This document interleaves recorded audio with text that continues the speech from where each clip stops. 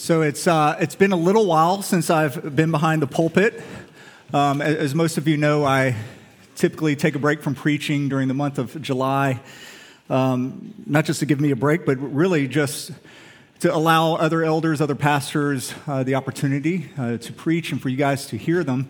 It's one of my favorite months because I get to just sit and I get to listen and receive, and it's just been amazing this past month. I'm really thankful for the elders and pastors who have preached. And I want to say that if you have really enjoyed that, listening to the other pastors and the elders more than you typically do on a Sunday morning, having a chance to listen to them for the entire month, I would encourage you to go to the 4 o'clock service. During that time, I'm going to be preaching maybe once a month, but we're going to allow the other pastors, the other elders, more of an opportunity to preach. And I know that they resonate with a number of you, and so I'm excited that you guys would have the opportunity to hear from them. Another plus with that is you don't have to rush out. You don't have to worry about the parking yet because you get there as early as you want, stay as late as you want, since it's our only afternoon service. So I would encourage you to go to that, the 4 o'clock service. I know a number of people have already chosen to do that today, but today's our first day doing that. And before we open up God's Word, I do have a couple of announcements I want to go through. And that is this. For many of you, most of you, today is the last day of summer. That school is starting this week. Things have changed. Your summer schedule is changing now into more of a school schedule. And what this actually means is over the next few weeks, our attendance is going to grow. You think we're full now, just wait till our college students get back a month from now. So we're going to be pretty tight, and we don't have that much room, so we're going to have to do a number of things to accommodate for that. We might have a smaller sanctuary, but we are no longer a small church. We have close to 2,000 members, 2,000 adult members. We have almost 600 children under the age of 12. Which means we're going to have the world's largest youth group coming up at some point. But what it means is our members are no longer traveling over for the summer, that it is going to get kind of tight. And praise God for this. But we're going to need everyone's help. Currently, to pull off a Sunday, we need 150 volunteers every single Sunday for us to do our Sunday services. And I would love for you to begin volunteering. What I'm actually asking every one of you is to consider is volunteering one Sunday a month for one of the services. So to volunteer one Sunday a month for one of the services. So it's pretty easy. Whatever service you normally come to, either volunteer to serve during the service before or to stay and volunteer for the service after. But we need help with children's ministry. We need help with hospitality. We need an entire parking team. We would love to have that. And so I would encourage you to sign up. Just go to our website. The information is there in your worship guide. It's our website /serve. And you can sign up for what area you are interested in. And then the deacon over that ministry will get in touch with you. And besides serving once a month, which you are all going to do, you could also serve every single week by doing a few things. First, help us out with parking. Single guys, raise your hand. Come on, single guys. All right, you are supposed to park as far away as you possibly can every single Sunday. That would be a huge help for us. We have a parking lot down the alley. We have a couple parking lots there. You could park at Avondale Park or the library. That would be a huge help to us. If you don't do that, I'm calling you out from the pulpit. Just at least check those spots first. If you don't have little ones that you're responsible for, that you have to get safely into the building, I would encourage you to first see if you can find parking farther away before finding parking immediately around this building. That would be a huge help to us. Second is this. When you do come into this building, start filling up the sanctuary from the front first. Huge help if you could do that. Sit tight. Sit close up front. For those of you with the Baptist roots, I know it goes completely against how you were raised, But this is Redeemer. It's not Redeemer Baptist. It's Redeemer Community. And so if you could start filling up from the front, and that way, when those come in later, it's a lot easier to find seats for them. That would be a huge help for us. Also, welcome those around you. Do not assume that the person sitting next to you has been here for 10 years. Assume that they are a first-time guest. Talk to them. Make them feel welcome. Finally, this. If you have any unchurched friends, invite them. I know that we're crowded, we're full, and yes, invite them. We will find room. I would especially love for them to come during the Gospel of Mark, which we begin in just a few weeks, because studying that gospel will be a great way to introduce them to Jesus. And if that means we have to tear down walls or you guys have to sit up here on the stage or do whatever, we will make it work. But I don't want our size or how full we are in this building to hinder you or to stop you from inviting your lost coworkers or your neighbors. So be sure to do that. And I guess I do have one final announcement. That's if you do have $20 million that you would like to give us, so we can maybe have a larger sanctuary, the offering boxes are there in the back. You have not because you ask not, and I have asked. So just write it out to Redeemer Community Church. It'd be great. We are trying to make plans and preparations, obviously, for our growth. One of the things you've noticed is a couple buildings down, the building on 41st Street there. The church is bought. We're in process of renovating it. You'll start to see more construction happening over the next few weeks and months. When that's done, we will triple our children's ministry size. We will at least triple our bathrooms, which will be fantastic as well. Another important number for you to know is 2,000 adult members plus all the kids. We've got 5 toilets. It's a miracle what happens here every single Sunday. Absolute miracle. Anyway, those are some of the ways that you guys could help us out every single Sunday. And so thank you for doing that. All right, we're going to continue our study on the Lord's Prayer. And this morning, we're going to look at 2 petitions in particular. We're going to look at thy kingdom come, and then thy will be done on earth as it is in heaven. Really, though, you should see those as a single petition, because God's kingdom coming is his will being done on earth as it is in heaven. I know we typically, when we think of a kingdom, we think of it as a noun. We think of, like a castle or a palace, or walls or gates, whatever it is. But biblically, it's probably best for you to think of kingdom as a verb. It's the rule and the reign of God. And so when the kingdom comes, it means his will is being done. His rule and his reign is happening here on earth, just like it is in heaven. And so that's why we are combining these petitions and looking at them as a unit this morning. And so if you would pray with me the Lord's Prayer. Our Father, who art in heaven, hallowed be thy name. Thy kingdom come, thy will be done on earth as it is in heaven. Give us this day our daily bread, and forgive us our trespasses, as we forgive those who trespass against us. And lead us not into temptation, but deliver us from evil. For thine is the kingdom and the power and the glory forever and ever. Amen. Amen. When you think of Jesus and you think of the gospel that he proclaimed, what do you think of? What message comes to your mind? What would you say was the heart of Jesus' preaching when he went from town to town and preached to the masses? Or what was the topic he expounded on when he gathered his disciples together and it was just them? What did he teach them about?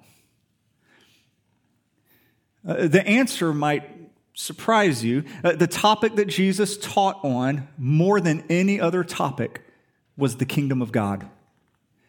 And it's not even close. A month from now, when we do begin our study in the Gospel of Mark, we will read in chapter 2 that when Jesus launched his public ministry, we read that he came into Galilee proclaiming the gospel of God and saying, the time is fulfilled and the kingdom of God is at hand. Repent and believe this gospel. In Matthew, when Jesus began his public ministry, he went around saying, repent, for the kingdom of heaven is at hand. In Luke, he began proclaiming the good news of the kingdom of God. In the Gospel of John, the start of that gospel, we have that conversation with him and Nicodemus, and he tells Nicodemus that unless one is born again, he cannot enter the kingdom of God. Even in the book of the book of Acts, it begins with these words. Jesus presented himself alive to them after his suffering by many proofs, appearing to them during 40 days and speaking about the kingdom of God. That one to me is really remarkable because Jesus has just risen from the dead and he's gathered his disciples together. And what is he teaching them on? Is it a theology of the resurrection? Is it about the Holy Spirit? What is he teaching them on? We read that he taught them about the kingdom of God. All in all, you will find that Jesus mentions the kingdom 149 times in the Gospels. 51 times in the book of Matthew alone, 49 times in Luke. This was the heart of Jesus' teaching. It was the heart of his gospel message. Now, by contrast, do you know how many times Jesus taught on substitutionary atonement? And by that, I mean, do you know how many times he taught that Jesus was going to die for your sins? That he was going to take your place on the cross so that you might be forgiven? Do you know how many times Jesus taught on that? Maybe once. During the Lord's Supper, when he took the cup and he said, this is my blood poured out for the forgiveness of many. I guess he alluded to it in Mark 10 when he said that the Son of Man didn't come to be served, but to serve and to give his life as a ransom. But he never fully taught on how he was going to die on the cross for our sins, rise 3 days later so that we might have newness of life. What we so often associate with the gospel. Now, please hear me. Jesus 100%, he died on the cross for you. 100%. He died that you might be forgiven, paid the penalty for your sins. He 100% rose from the dead 3 days later so that we might have life. But that was not the thrust of Jesus' teaching. The Apostle Paul and Peter and John, they'll expound on that later, but that's not what you find in the Gospels. Substitutionary atonement is actually just a small piece of what we find to be a much greater story. Maybe you think of it as a small chapter of a greater story, which is about the kingdom of God. So why isn't the kingdom of God discussed more today? Why don't you hear pastors all the time just always proclaiming the kingdom of God? Frankly, it's not because it's not all there in Scripture. It's just because it's hard to get a handle on. If I were to ask every one of you right now, get out a sheet of paper, and I want you to write out in a single sentence for me, what is the kingdom of God? I would get as many different answers as there are people here. It's hard to get a handle on. But of course, getting all those different answers isn't necessarily a bad thing because Jesus gave many different descriptions of the kingdom of God. When Jesus talked about the kingdom, he would teach people things like, the kingdom, well, it grows secretly. It grows slowly. It's like a seed that might grow into a tree, or it's like leaven that's worked into dough, and over time it will cause it to rise. So he would teach that it's secret, it's slow, and then he would go on and talk about how the kingdom of God can come suddenly in power. He would tell people how the kingdom of God must come to us, but then he would say how we are to go and we are to enter into it. He would talk about the kingdom of God being in heaven, and then he would look at people and he would say, the kingdom of God is within each of you. He would talk about the kingdom in the present tense, and then he would speak of it as a future event. Sometimes the kingdom was far away from people. Other times he would tell them the kingdom of God is near you. Sometimes Jesus would describe the kingdom of God coming with fire and with judgment. But the more common, picture he would give of it was of a feast, a celebratory feast in which every single person is invited. So what exactly is the kingdom of God? Well, it's kind of hard to get a handle on, isn't it? Answering that question is like, answering if your child asks you, where do babies come from? You're like, where do you start? There's so many ways to answer that question.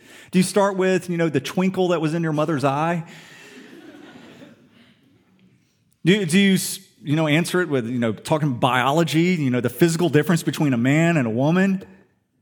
Or do you the Jesus approach and go parable, and you talk about the birds and the bees? How do you answer? I wouldn't know because I have 3 daughters, and my wife had to answer that question all the time, so I got to avoid that discussion.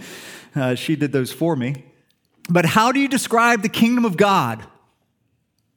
Can I tell you, when sitting down to write this sermon, I kept writing different outline after different outline, not knowing where to start, because honestly, the topic is so big, it's so broad. All you can think of is what you're missing, what you're not including, so I didn't even know where to start.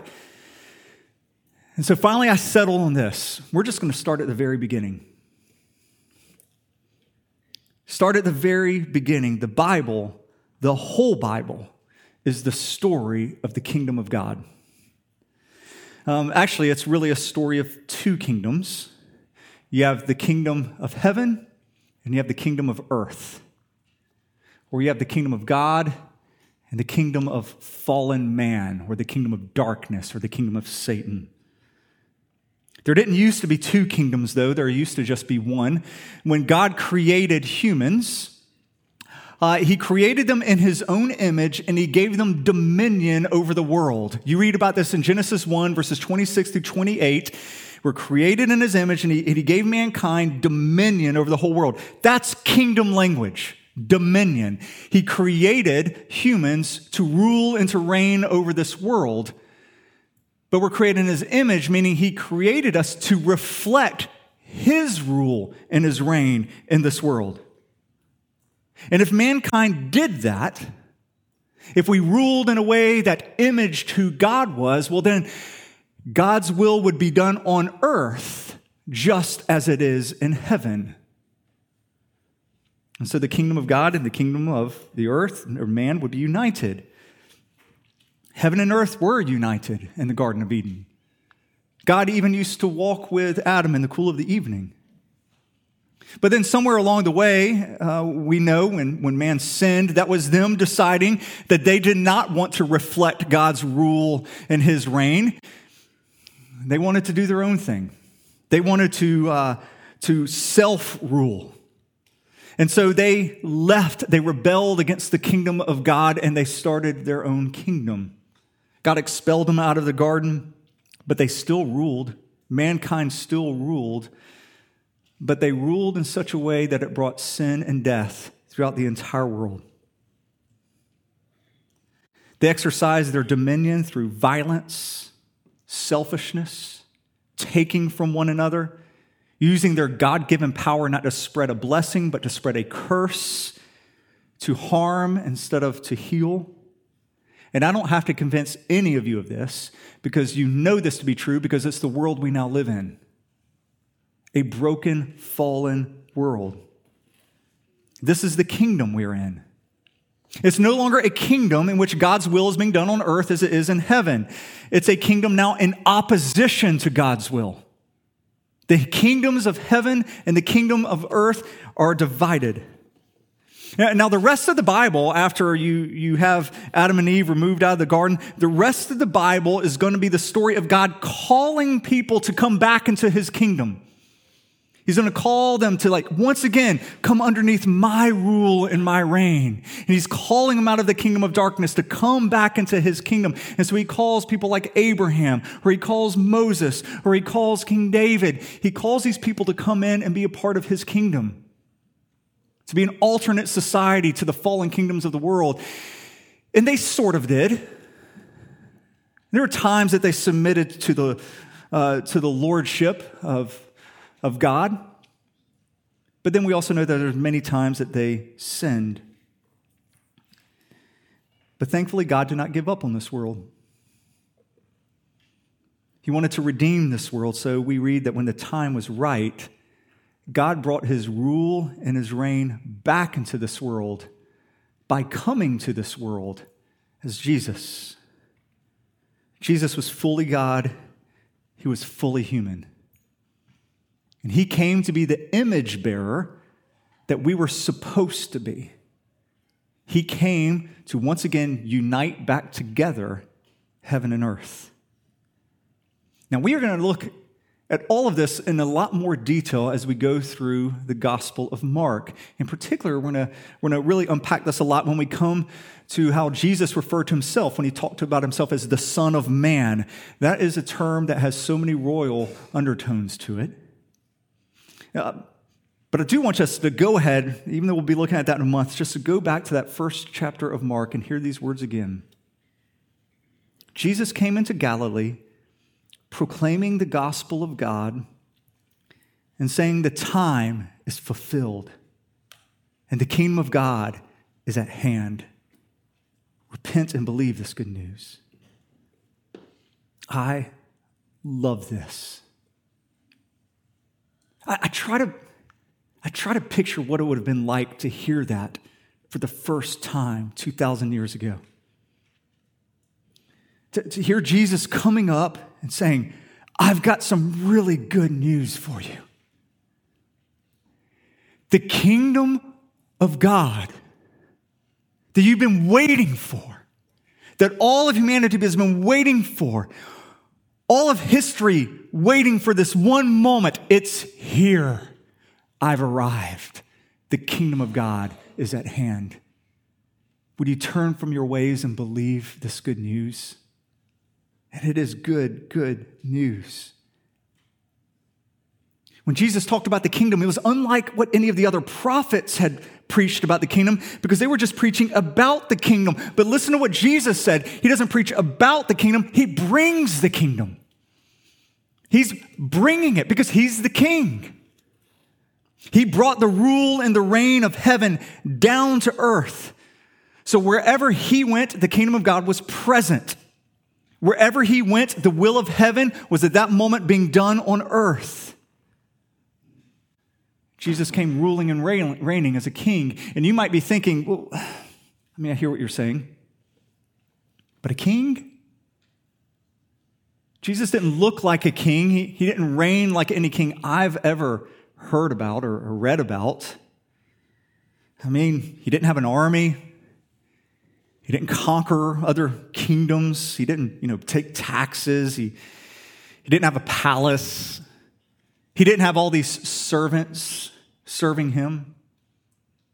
He wasn't like any kingdom I've seen or any king I've seen. And I would say exactly. Because the kingdom of God is unlike any kingdom of this world. The rule and the reign of Jesus is unlike the rule and the reign of any other leader this world has ever seen. Jesus came as king, but not to be served, but to serve. He would go to the poor, and he would say, "Blessed are you." Who says that? Blessed are you, for yours is the kingdom. He would hang out with the lowest of the low in society, the tax collectors and the prostitutes, and he'd eat with them, he'd drink with them, and then he would forgive them of their sins. Wherever he went, the blind would see, the lame would jump up and dance, the deaf would hear. He would make lepers clean, and he would heal everyone from their diseases. He would make people whole again. He brought life where there was death. He would turn mourning into dancing. And instead of using his power to wield a sword, he used his power to break bread and to feed the masses. He could turn a barren wilderness into a place of feasting. The only enemies that Jesus directly took on were the demons, in which he could cast them out by a mere word. Be gone. So through Jesus, we actually got to see what the rule and the reign of God looked like in this world. And what it looked like was people becoming whole again. It looked like healing. It looked like joy. It looked like life. Then as Jesus went around doing these things, he would invite people to come and to follow him, to surrender their lives to him, to obey him, and to become a part of his kingdom. He would teach them what it looked like to become a citizen of his kingdom. And so he would say, hey, you want to submit to my lordship? You want to come underneath my reign? You want to be a citizen of my kingdom? This is what you would do. Do unto others as you would have them do unto you. You were to love your neighbor as you would love yourself. And don't just love your neighbor, but love your enemies as well. And even bless those who persecute you. You should humbly serve one another. You need to be faithful to your spouse. You need to keep your word. If someone hits you, turn the other cheek. Forgive one another. If you have 2 coats, give to the one who has none. Freely share your belongings to one another. When Jesus is teaching these things, what he's teaching is, this is what my kingdom looks like. This is how you live underneath my reign. He said, you do this, you will become a city on a hill, or you will become an alternate kingdom to the fallen kingdom of this world. You'll be a light shining in the darkness. This is the kingdom of God, and it's the kingdom that we are called to live as citizens in now. When we pray, thy kingdom come, we're not just praying for a future event. We're not, yes, it's true. We are praying that Jesus would come in power and he would establish his reign over the entire world. But what we're also praying is, Jesus, now in this moment, would you be king of my heart? Would you come to me and be king? I want to live as a citizen of that future kingdom now. Think of it this way. I wish we had the disciples talking about this publicly, because then we would have gotten Jesus' answer to this. But Jesus taught his disciples to pray the Lord's Prayer, which we've been studying. Part of the Lord's Prayer is, thy kingdom come. But don't miss the context of that. Jesus had just come to them and said, the kingdom has arrived. And this is how I want you to pray. Pray thy kingdom come. Like, could you run that by me again? I thought you just said the kingdom was here, but now you're asking me to pray for your kingdom to come. And there's a whole lot to unpack there. But Jesus means, I think, at least a couple of things. One, he's like, yes, the kingdom has come with me, but you personally, your heart, you have to submit to my lordship. The kingdom has to come personally to you in your heart. So you need to be praying, thy kingdom come, and invade every fiber of your being. And also, I think Jesus is alluding to here that the kingdom was not going to come full in his lifetime right there. He was going to die, rise again. He's ascended, he's ruling now, and he will come again to establish his reign in full over the entire world. And so we long for that day, and so we pray for thy kingdom to come. But right now we're saying, Lord, would your kingdom come in here? Would it transform me and change me? The best teaching we have of this comes from the Apostle Paul in Philippians chapter 3. These famous words when he says that we are citizens of heaven. Hear these words, Philippians 3, verse 20. But our citizenship is in heaven, and from it we await a Savior, the Lord Jesus Christ. Now let me tell you what Paul does not mean when he says our citizenship is in heaven. He does not mean this. Heaven is your true home, and your goal in life is to someday leave this God-forsaken earth and to go home. That is not at all what Paul is talking about. I know that is what a lot of people think the Christian hope is, that someday we will leave this world and we'll get to go home to heaven. But that is not the hope of the New Testament. The hope is not that we go to heaven, but that heaven comes to us. It's for thy kingdom to come. It's for God's will to be done on earth as it is in heaven. And this is exactly what Paul is teaching about here when he talks about our citizenship. You see, Philippi, this is in the book of Philippians, and so he's talking to those who live in Philippi. They would have readily got this because Philippi was a colony of Rome. And so they were Roman citizens, even though they lived in Philippi. And basically, Rome sent, a bunch of their citizens to go and establish the city of Philippi. And so those living there were Roman citizens. And what that meant is this: while they were living there, they adhered to Roman law. They brought in a Roman culture, and they still served the Roman emperor. They served Caesar. What it did not mean was that they just wanted to work in Philippi, but then go back home to Rome when they retired. That's not what they were longing for. They wanted to bring everything that was a part of Rome there in Philippi, to live under the Roman laws, under the Roman rule. And what they would need from time to time, as some insurrections would happen or things like that, they would need the full power of Rome to come and to help them. Sometimes they would need the emperor himself to come and to help them out. And there's actually a technical Greek word for that. It's called the Perusia. The Perusia was when the emperor would come to the city to set things right again. It's the exact same word Christians use to describe the coming of Jesus, the Perusia.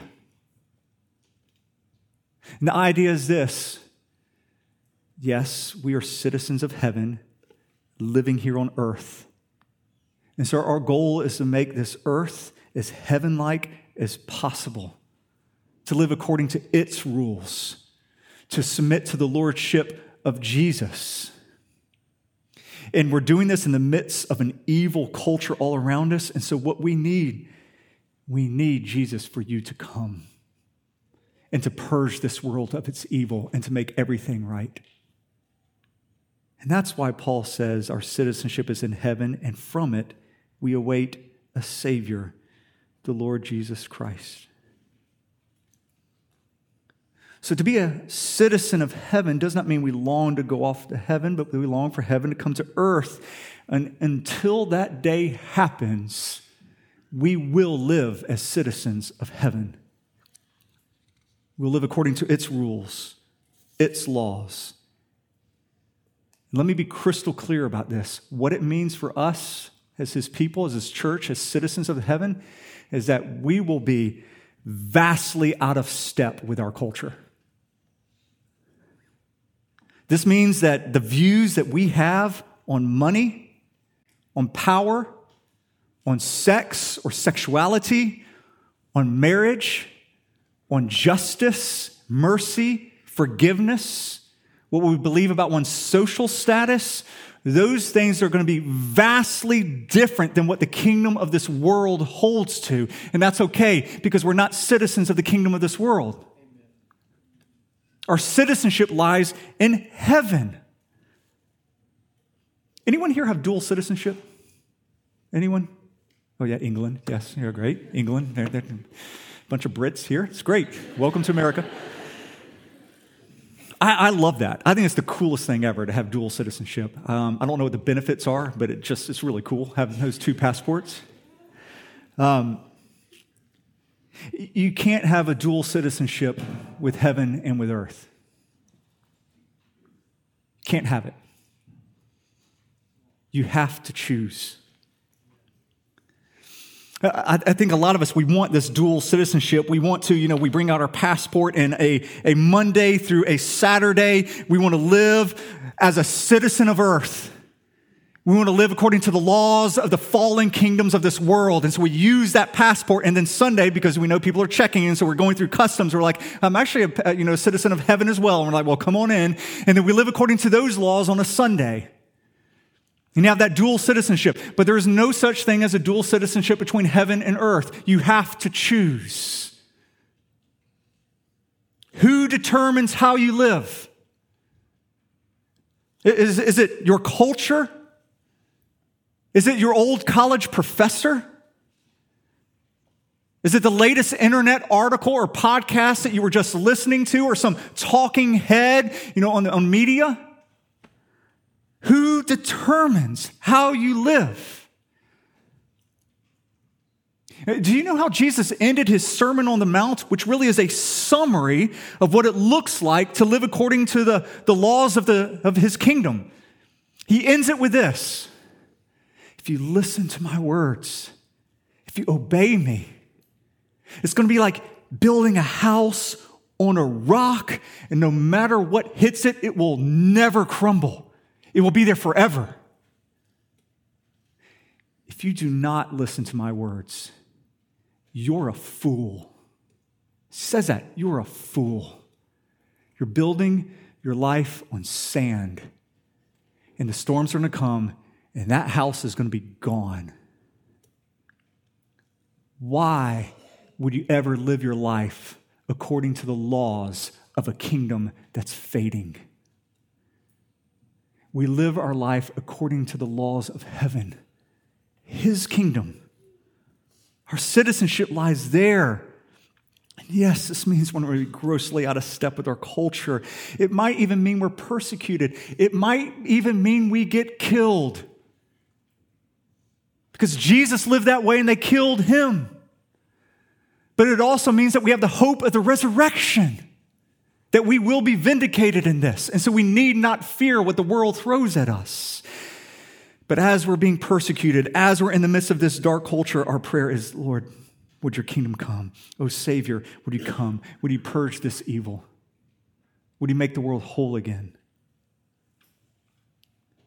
And can I tell you I'll end with this, just some real practical ways that this has transformed me this week.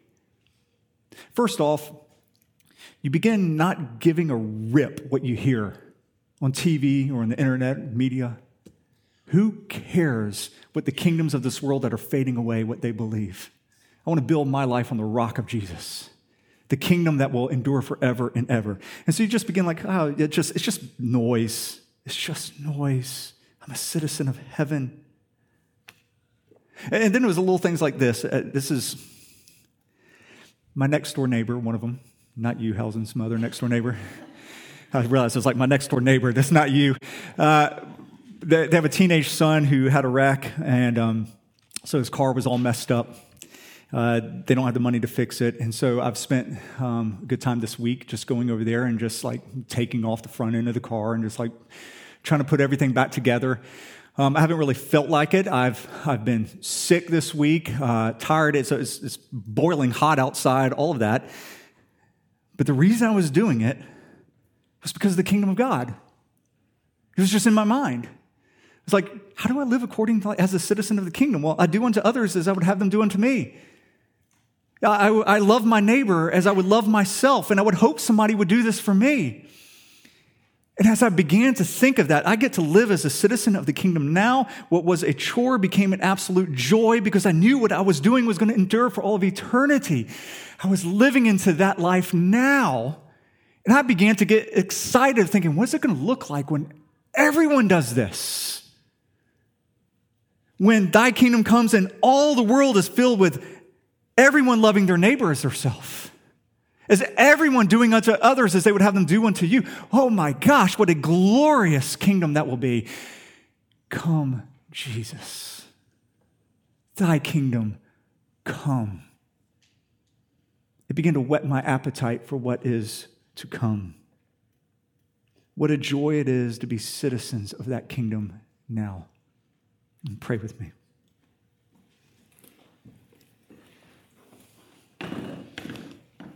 Jesus, I pray that in this moment, If there's places in our lives where we have dual citizenship, you would expose that to us. They would hear your irresistible call in our lives. Surrendering to your lordship is such a sweet surrender. Because serving you, Lord Jesus, is freedom. It's joy. It's life. So in this moment, Jesus, would you call people to yourself?